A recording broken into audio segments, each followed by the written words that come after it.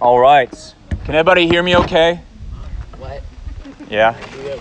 I like people sitting up close. I got to talk all week long, so the softer that I can talk, the better. Today is our last very bittersweet day because it is the last of our chapters in the book of Genesis, book of Bereshit. And it's bittersweet for me. We have spent a year now in this book, and we've learned a lot, haven't we? I've learned a lot. And so we're going to wrap this book up today. Hopefully the wind doesn't blow my pages of Bible away here. We'll go like this. I sent out an email a couple weeks ago soliciting for lessons that you guys learned. I want to hear from you and what you learned so far in our journey in the book of Genesis. And I got some really good responses. Can I read you some of your responses? Yeah. And some of you are terrified right now thinking, oh no, you're going to read my response. I'm going to keep the names out, don't worry. But this one came from someone and they said, I don't have any earth-shaking revelations. However, I guess it clicked with me as I studied through Genesis how the patriarchs and their wives were at times receiving incredible visions and words from the Lord in Adonai. And at other times, capable of incredible stupidity, fear, and unrighteousness. In short, I can relate, this person says. Yet because of their persistent pursuit of Adonai, they made the Hebrews chapter 11 Hall of Fame. That's a really good insight. And this one came from another person. Let me see if I can pull it up here. They said, they would say, I would have to say that there was not just one thing that I learned. Every week we learned something new that wasn't in a realm of knowledge. We're still new to this walk, so all the teachings opened our understanding a bit more each time. The time spent hearing about our Lord and King is so valuable to us. Each step we see his patterns and his resolution to man's misgivings, how generation after generation lies and goes against God's intentions, but yet he is still able to work through that. We see God's grace with every step man takes through Genesis. I guess we would have to say he chooses the weak to make something strong. Why? I have no earthly idea. We are undeserving as portrayed. So all in all, we take away more understanding with each lesson. Most times it sticks in our brain, and sometimes we're just tired and we want to take a nap. That's life. Your teachings always want to make me go home and listen to them again. I have to admit, very seldom do I get a chance to do that. But when I do, I learn more, and that brings me closer to the Creator who puts up and even uses us from time to time. And this person says, yep, what did you expect? A short answer? I'll let you guess who that is. This is one. I'm going to read a couple more. Genesis is the setting of all the same situations that will repeat throughout the rest of the Bible. The details may be slightly different over time, but my takeaway, I'd say that Genesis encapsulates God's creation of man and all the aspects of humanity that continue to repeat through history as well as currently. I am drawn to Genesis, and it also explains, sometimes in too much depth, like the prophecy you discussed yesterday, how we are supposed to deal with humanity. I like that no matter what people dealt with in the times of Abraham, Isaac, and Jacob, there was a redemption and a chance to right their wrongs. And it consistently has shown us the redemptive capacity we are blessed to receive from God. Your teaching always penetrates to my heart very deeply, and I need it to continue to drive me forward to bringing others that need to hear it also. Thank you for being light in this dark world. Personally, I have been encountering an immense amounts of spiritual warfare, and pray that God would help me with that. So another great insight. Basically, the theme and a lot of the input I got was very similar. That the book of Genesis is a timeless book, right? And there are issues and situations and predicaments in the book of Genesis that they went through then and we're going through now, isn't there? If you have the Bible or something to look up the Bible, go to Genesis chapter 50, and we're going to read the final chapter of Genesis. We're going to read it straight through, no commentary, and then I'm going to come back and kind of comment on a few things that I picked up on. And for those who don't know, if you've never been with us before, I'm a former school teacher. I like input. If you have a question or anything like that, just raise your hand. I don't want this to be a one-way conversation, but rather a conversation. If you have an insight or a question, just shoot your hand up when I take a breath and come to a stopping point. I'll call on you and see what's on your mind. So Genesis 50, verse 1. It says, Yosef fell on his father's face. Why? Because his father just died, right? He wept over him and he kissed him. Then Yosef ordered the physicians and his servants to embalm him, to chanat. Chanat means like to bring to maturity, really is what it means, or to spice something up. So it's kind of both. When you embalm someone, what you're doing is you're chemically preserving the flesh of the body. You're chemically doing that. And we have evidence of Egyptians doing that all the way back 2,600 years BC. They've been doing that. And what it does is they use spices, they use various chemicals, and they preserve the flesh from decay. A lot of them are antibacterial, antifungal. And so they did that with Jacob, didn't they? So the physicians embalmed Israel. 40 days were spent at this, the normal amount of time for embalming, when the Egyptians mourned for him 70 days. When the period of mourning was over, Joseph addressed the household of Pharaoh, saying, I would like to ask a favor. Tell Pharaoh, my father had me swear an oath. He said, I'm going to die. You are to bury me in my grave, which I dug for myself in the land of Canaan. Therefore, I beg you, let me go up and bury my father. I will return. Pharaoh responded, go up and bury your father. You hear the language of going up, right? That's ascending up into the promised land. Go up and bury your father, as he made you swear. So Joseph went up to bury his father, and with him went all of Pharaoh's servants, the leaders of his household, and the leaders of the land of Egypt. It's quite the entourage, isn't it? Along with the entire household of Joseph, his brothers, and his father's household. Only their little ones, their flocks, and their cattle did they leave in the land of Goshen. Moreover, there went up with him both chariots and horsemen. It was a very large caravan. Now, the next time we see this happening is when? The next time we see chariots and horsemen, yeah, we got a couple hundred years to go, but next time we see it, it's not going to be on good terms, is it? It's going to be on the run, aren't we? And when they arrived at the threshing floor of Atad, beyond the Jordan, they raised a loud and bitter lamentation, mourning for his father for 7 days. When the local inhabitants, the Canaanites, saw the mourning on the floor of Atad, they said, how bitterly the Egyptians are mourning. And this is why the place was given the name Avel Mitzrayim, which is the mourning of Egypt, there beyond the Jordan. His sons did to him as he had ordered them to do. They carried him into the land of Canaan, and they buried him in the cave and the field of Machpelah, which Abraham had bought, along with the field as a burial place belonging to him, from Ephron the Hittite by Mamre. You recall this is in the city of Hebron. Anybody ever been to Hebron? Yeah, a few of you have? Okay, cool, awesome. It's a very highly contested area in the land right now over terms of ownership, okay? Let's go on to verse 14. But the tombs are still there to this day. So verse 14, then after burying his father, Yosef returned to Egypt. He, his brothers, and all who had gone up to bury his father, realizing that their father was dead, Joseph's brothers said, Joseph may hate us now and pay us back in full for all the suffering that we caused him. So they sent a message to Joseph, which said, your father gave this order before he died. Now, is this true or is this false?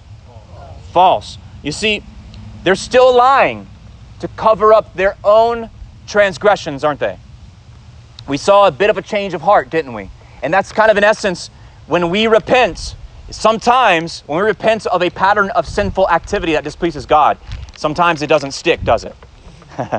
Sometimes we have to go back over and over, don't we? And that's okay. Now, it's not ideal, obviously, but God is merciful and his mercy is new when? Every morning. So it's okay if you have to continually repent of a sin. Now, obviously, repentance should bring real sorrow. Part of repentance is real sorrow. And real sorrow should breed in that real change, right? And where the line is between, if my sons continue to disobey me and they continue to come to me and say, I'm sorry, and it's like every day they do the same thing, eventually I'm going to say, okay, you're not really sorry, right? There is a point, I believe, where that happens. Where that is, I don't know. I'm not God, thankfully. Thankful for all of you, I am not. But when we do repent, hopefully it breathes in you and creates in you real transformation. But guys, we are human beings trapped in flesh. And we repent and we fall on our face, and then sometimes we get up and we fall right back into the same muck that we just lifted ourselves out of, didn't we?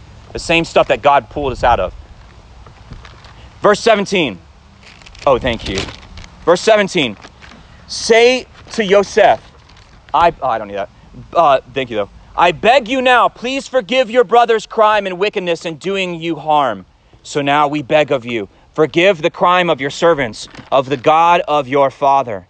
And Yosef wept when he spoke to him. Yosef wept when they spoke to him. Why did he weep? Maybe because he's realizing, guys, don't you get it? I am not holding these sins against you. I've forgiven you already. And his brothers too came and prostrated themselves before him and said, here, we are your slaves. But Joseph said to them, probably one of the greatest couple of verses in all of the book of Genesis right here. He says, do not be afraid. Am I in the place of Elohim, of God? You meant, you chashaved, you schemed, you calculated, you conspired to do me harm. But God, what he did, he chashaved, he conspired, he schemed, he plotted, he meant it for good, so that it would come about as it is today, with many people's lives being saved, or a great salvation, some translations read. So don't be afraid. I will provide for you and your little ones. In this way he comforted them, speaking kindly to them.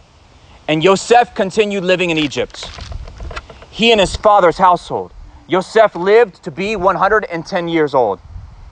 Yosef lived to see Ephraim's great-grandchildren, and the children of Manasseh's son, Machir, were born on Joseph's knees. That just means, have you guys ever seen Adrian holding little David, his grandson David?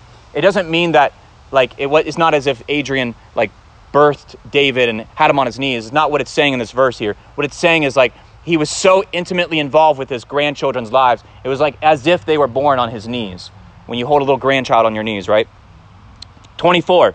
Yosef said to his brothers, I am dying, but God will surely remember you and bring you up out of this land to the land which he swore to Abraham, Yitzchak, and Yaakov. Then Yosef took an oath from the sons of Israel. He said, God will surely remember you, and you are to carry my bones up from here. So Yosef died at the age of 110, and they embalmed him, and they put him in a coffin in Egypt. Little Bible trivia, did they bring Joseph's bones up out of Egypt? Yeah. They did, yeah. So it's interesting, Joseph is a picture of who? We've been talking, Yeshua, Messiah, right? The suffering servant Messiah. So it's interesting that at the time of the Exodus, the empty tomb of Joseph, it signals redemption and liberation for the people of Israel. Another foreshadowing there. So this word, I want you to go back to verse 19. And this is a key I want to zoom in on today.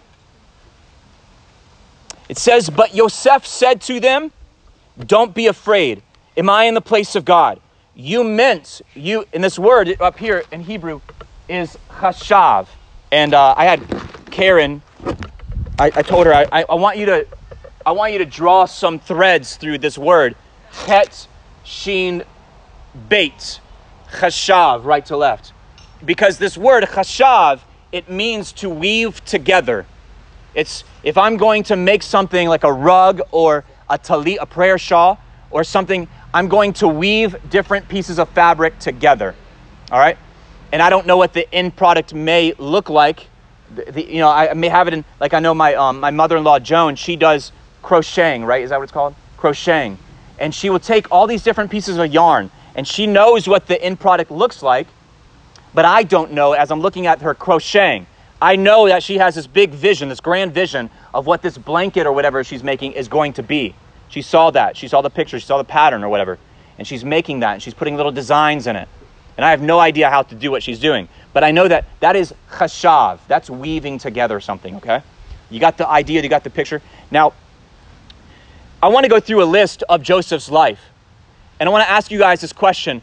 Just spit it out to me. What are some bad things? Let's try to go in chronological order. What are some bad things that happened to Joseph in his lifetime? Yeah, he got betrayed by his brothers, right? And then what? Thrown in a pit, yeah. Then what? Went to slavery. He was sold. My goodness. Sold into as a slave. Has anybody here within the sound of my voice experienced any or all of these three? It's crazy, right? Let's keep going. What else? Yeah, he was falsely accused. Did I spell that right? Yeah. Falsely accused. What else? Yeah, he was imprisoned wrongfully. Forgotten about. Yeah, what? Forgotten about. Yeah, remember he was forgotten about. He told the cupbearer and the baker in prison, hey, I'm going to interpret these dreams for you. When you get elevated again, don't forget about me. And then what happened? He was forgotten. Man. Anything else? Yeah. Sexually assaulted. Man. Anything else? There's some bad things that happened to Joseph. At the beginning, his mother died. Yeah. When he's sold into slavery, he's separated from his father. Mother dies prematurely, and then he has a lasting family separation against his will. I mean, he's human trafficked, isn't he? Good, that's a good list. Anybody think of anything else? I think that's pretty comprehensive. Well, his brothers hated him. Yeah, his brothers hated him. I mean, that alone is like, yeah, that alone is enough to cripple a human being, to have that deep family rivalry and the fighting within sibling groups. Man, that is a lot. That's a lot to deal with emotionally, isn't it? But then look at all these things. Betrayed, thrown in a pit, sold into slavery, falsely accused, imprisoned wrongfully, forgotten, sexually assaulted. His mother died prematurely. He had lasting family separation. And for the most of his life, at least before the reconciliation, was hated by his own brothers. Good grief. Okay. Yeah. He was also dismissed when he had his visions and dreams. Nobody wanted to believe. Yeah, nobody wanted to believe anything. Exactly. Oh, thank you. Not recognized by, yeah. But look at this list, though. Now, when you look at this list and you put it this way and you read through all these terrible things, and then you read Genesis chapter 50, and he says, guys, what you meant for evil, God meant for good. He wove those things together for your good. Not only for your good, but for the good of the world. Think of the eternal perspective this man has. How mature is his faith that he can put it that way and believe those things? Now, if any of these one things did not happen in Joseph's life, if you take away one of these things or two or three of these things, you still got a pretty bad life, don't you? But would the redemption and the salvation have happened the way it would have happened? The answer is no. Would there be an Israel today through which the Messiah had to come if not all these bad things happened? No. And Joseph sees that and he recognizes that. Knowing the promises given all the way back to Genesis chapter 3, verse 15, that the seed of the woman will crush the head of the serpent. That a Messiah is coming, a Savior is coming, and he will crush sin and death, and he will be victorious, and he will come through my people. Joseph gets to Egypt, and he experiences all these hardships. But what does he do? Does he curse God? Does he question? He says, no, guys, God saved us. And I had to go through all of this suffering to bring that into reality so that we all could have a Savior today in 2023. It's amazing, right? Now, sometimes we look at our lives and we go through bad stuff, don't we? But no one within the sound of my voice has ever experienced all this, or a fraction of this.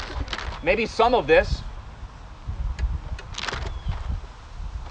Do we have a similar reaction? Now, it's easy for Gabe Rutledge standing up here to say that and ask that. But guys, I don't have that kind of reaction that Joseph has when I go through bad stuff. I throw a little temper tantrum. But my prayer is that when I do go through that stuff, when I do experience things that I feel are injustices that are dealt to me, my prayer is that I will say to God, this is awful, but I know you have a plan in this. I know that there is a bigger picture you are weaving together, right? But then the converse is true. Sometimes I try to enact my own will on situations. I want to take you to a couple quick verses. If you have your Bible, get ready. I want you to go. Let me find my place again here. I wrote some down. Go to Genesis 6:5. I want to show you where the same word, chashav, is used in Genesis 6:5. Genesis 6:5.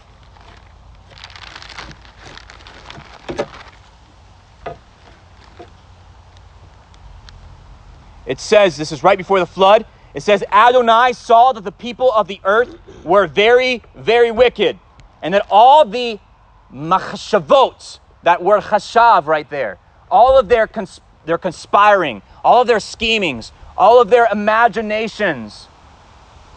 This is actually the modern Hebrew word for computers. All of their imaginings of their hearts were always on evil. Wow. You see, when I start scheming, when Gabe Rutledge starts calculating, when Gabe Rutledge starts weaving things together in my own will, bad things kind of come out of that. When I'm not surrendered to the will of God. This word, chashav, is used 3 times in the book of Esther. And it's talking about when Haman, there it is conspiring to eradicate the Jewish people. It's talking about he's weaving together. He's scheming up a plan, okay? Go with me to Jeremiah chapter 17. Jeremiah 17, verse 9.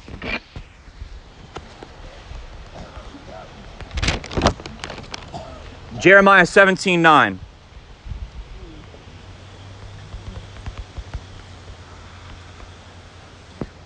This is a good verse to use.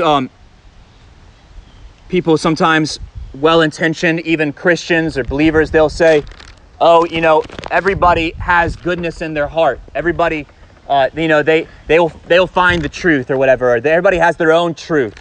And take them to Jeremiah 17:9. It says, the heart of man is deceitful above all things, and it is beyond a cure. Yikes. Who can understand it? Our hearts, ladies and gentlemen, don't have a cure except for the blood of our Savior, right? And the transformation that the Holy Spirit produces in us. That's the cure. But we can't cure ourselves. But you see there, the heart is deceitful. We have this problem. And when we start scheming, we produce bad things. Bad things are the output of our hearts and our imagination and our weaving together things. And then the opposite is true. Go with me to Psalm 33:11. Psalm 33:11.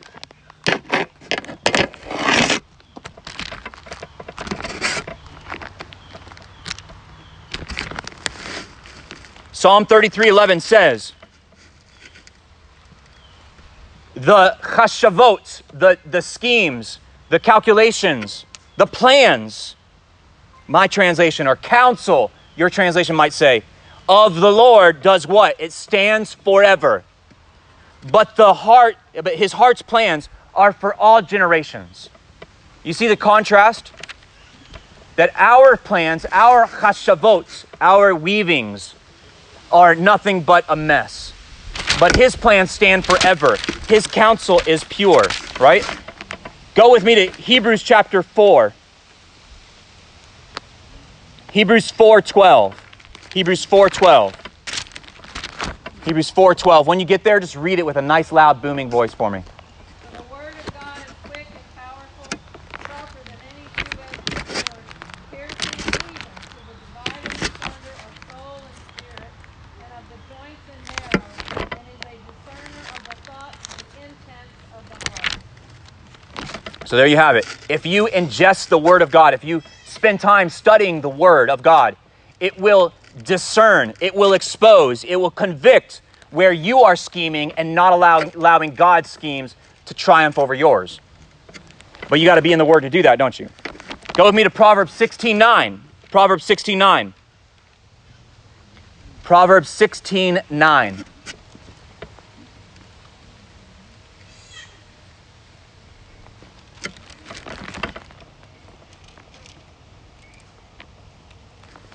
It says, a person may plan his path, but the Lord will direct his steps.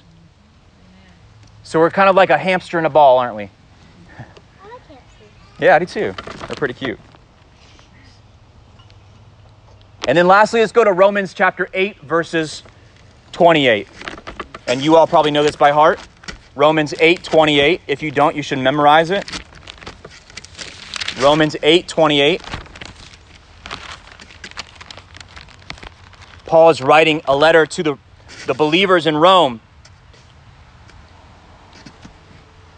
He says, we know that God causes the good stuff to work together. You guys paying attention? Paul says that we know that God causes everything, even the bad, right? Even the stuff that doesn't go our way. Everything to work together for the good of those who what? Love God and are called in accordance with his purpose.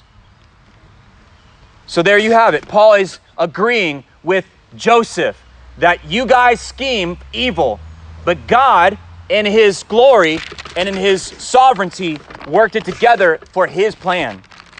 There's a quote from the play Hamlet. This is probably the first and the last time I will quote anything related to Hamlet. And it's a very good quote. It says, there is a divinity that shapes our end, as rough-hewn as they are. Meaning, we like to do things our way, don't we? We're thinking, okay, I'm gonna go get this job, or I'm gonna take this promotion, or I'm gonna marry this person, I'm gonna move here or move there. But it's like, God is like, that's not in my perfect will, but I will still get my way at the end. And that's the case with all these things that happened to Joseph and all the things that are happening to you right now and to me. Bad things happen to human beings. Our very existence, it's funny how we try to avoid suffering, don't we? We fight and we struggle all of our lives to be comfortable, to not have to work, and to not suffer. But life is, it encapsulate the human existence is to work and to suffer. The question is, do you allow God to receive glory for the things through which we have to suffer? Do we allow him to chashav something for his glory? And that's kind of the essence of the book of Genesis, is that man messes up, God triumphs and redeems, and then he gets the glory for it. And it's a beautiful God we serve, isn't it? A loving God we serve. Gabe Rutledge has a lot of mess ups, and I will have a lot more to come. And I'm going to go out on a limb and say, you will as well. Allow God to use them for his glory. And the hardships and the trials you experience, ask God, where's your glory in this? And receive it. What's fascinating is someone wrote me an email, one of the responses I got was that Abraham never in his life saw the fulfillment of all the promises that God gave him. Never saw any of them. Yet he was still faithful, even to the point of being willing to offer his son up on an altar. And I would like to stand here and tell you this morning that all the hardships that you go through, you will at the end of your life say, oh, that's why I went through that. That's why that happened to happen to me. That's why this and that. But guys, I can't promise that. I can't promise you that you will be able to look back in your old age and say, now I know why I suffered those things that I had to suffer. But I can promise you that at some point on this side of the kingdom, God will use and weave those things together for his glory. So be encouraged when you go through suffering. Know that they are threads in this beautiful tapestry of God's redeeming story for humanity. Amen? Amen. Let's pray, and then we'll take time of Q&A. Father, I thank you so much for this beautiful day you have blessed us with. May today just be a continual of a worship service as we continue to break bread together and as we fellowship together. May it bring you glory and honor. May you encourage us when we are suffering, and may you help us just see a small piece of the beautiful tapestry that you're weaving together in our lives when we do experience hardship and suffering. May you take our bad decisions and redeem them for your glory. And I pray this in Yeshua's matchless name. Amen. Amen. You guys have any questions or feedback about the book of Genesis that you want to share with everybody? Everybody's quiet. Yeah, Jason? Yeah. Yeah, they were. Yeah, so if you went in that tomb right now, I guess you would find a mummy, or two actually. Yeah, weird, right? Yeah. Yeah, Marvin. Yeah, so yeah, that's true. But you got to remember, Judaism wasn't really codified back then with all its various laws and regulations. And cremation would be discouraged as well in Judaism today. But that wasn't the case back then. There was no, to say that they were practicing Judaism would not be an accurate statement. But yeah. Yeah. Yeah, absolutely. He said, for those who couldn't hear it, he said, he's like, one thing I learned, and maybe there's some learning the hard way there. It is for me anyways. One thing I learned is you don't do it God's way the first time, you're going to have to go back and do it again or something, right? All right. Anybody else have any questions or comments? Yeah, Brian? All right, so where the brothers were fearful and they came trembling to Joseph after Jacob had died, and it says that he spoke kindly to them, and that's another shadow of Messiah, because it's his, as the word says, it's his kindness that leads us to repentance. Yeah, yeah. For those who couldn't hear, he said, when the brothers came to Joseph fearful, and it says that Joseph spoke kindly to them. That's another picture of Messiah. When his brothers come to him repentant, that he will speak kindly to them, and he will show them grace and favor despite all the bad stuff that has happened to Yeshua. And I was in Israel last month. There was a couple Christians standing outside the Jaffa Gate, and they were preaching on a loudspeaker, which I don't really encourage you to do in Jerusalem, near the old city at all. You're not going to get a good reaction. But there was a Hasidic boy about 11 years old, 10, 11 years old, and he was standing there alone, and he was kind of off about 50 feet away from them listening. And he hawked the biggest loogie and spit it in their general direction and then walked off. But Yeshua will speak kindly to him. Yeshua will show him grace, and he will embrace him and love him, right? Anybody else have a comment or insight? Yeah, Mike? Challah bread is made out of broken pieces, right? Yeah, yep. But then they're weaved into the challah bread. That's what Yahweh did here. Yeah. He took these broken pieces and wove them into challah. Yeah, so for those who couldn't hear, Mike said, just like challah bread. Challah, it means pieces. I mentioned that the other day, how chole, it means sick. Challah is a piece of something. It's unwhole, which is the essence of being sick. You're unwhole. And challah bread, that woven bread that we have on Shabbats, it is made from these various pieces, woven together. It's braided together. And Mike was saying, just like this story, that he took all these pieces of Joseph and he wove this beautiful piece of bread together, so to speak, that provided nutrition and nourishment for his people. So yeah, Kirk? It's the same thing going on with what Mike said. If you look at somebody that's going through a lot of trauma responses, especially veterans that have been in theater and stuff,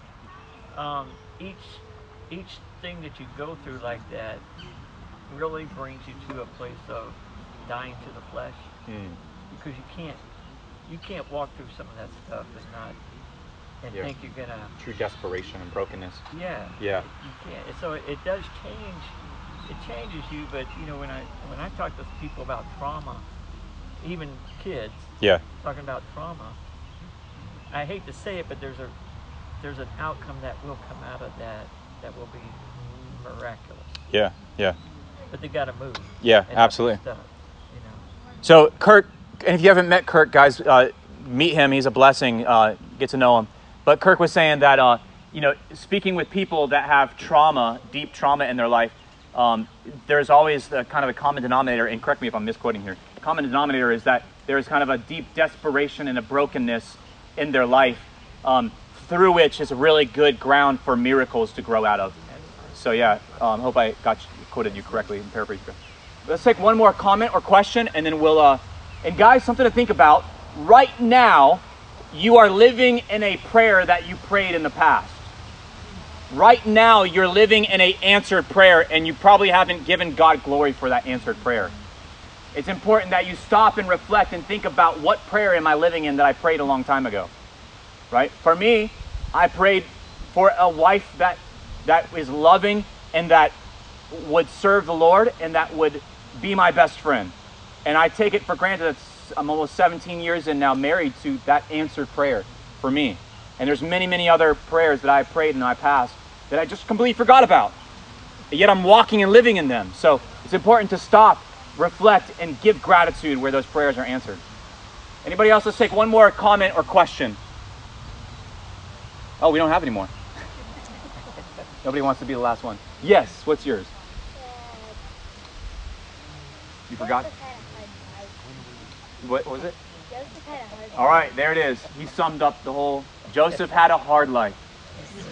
Good job, Charlie. Yeah.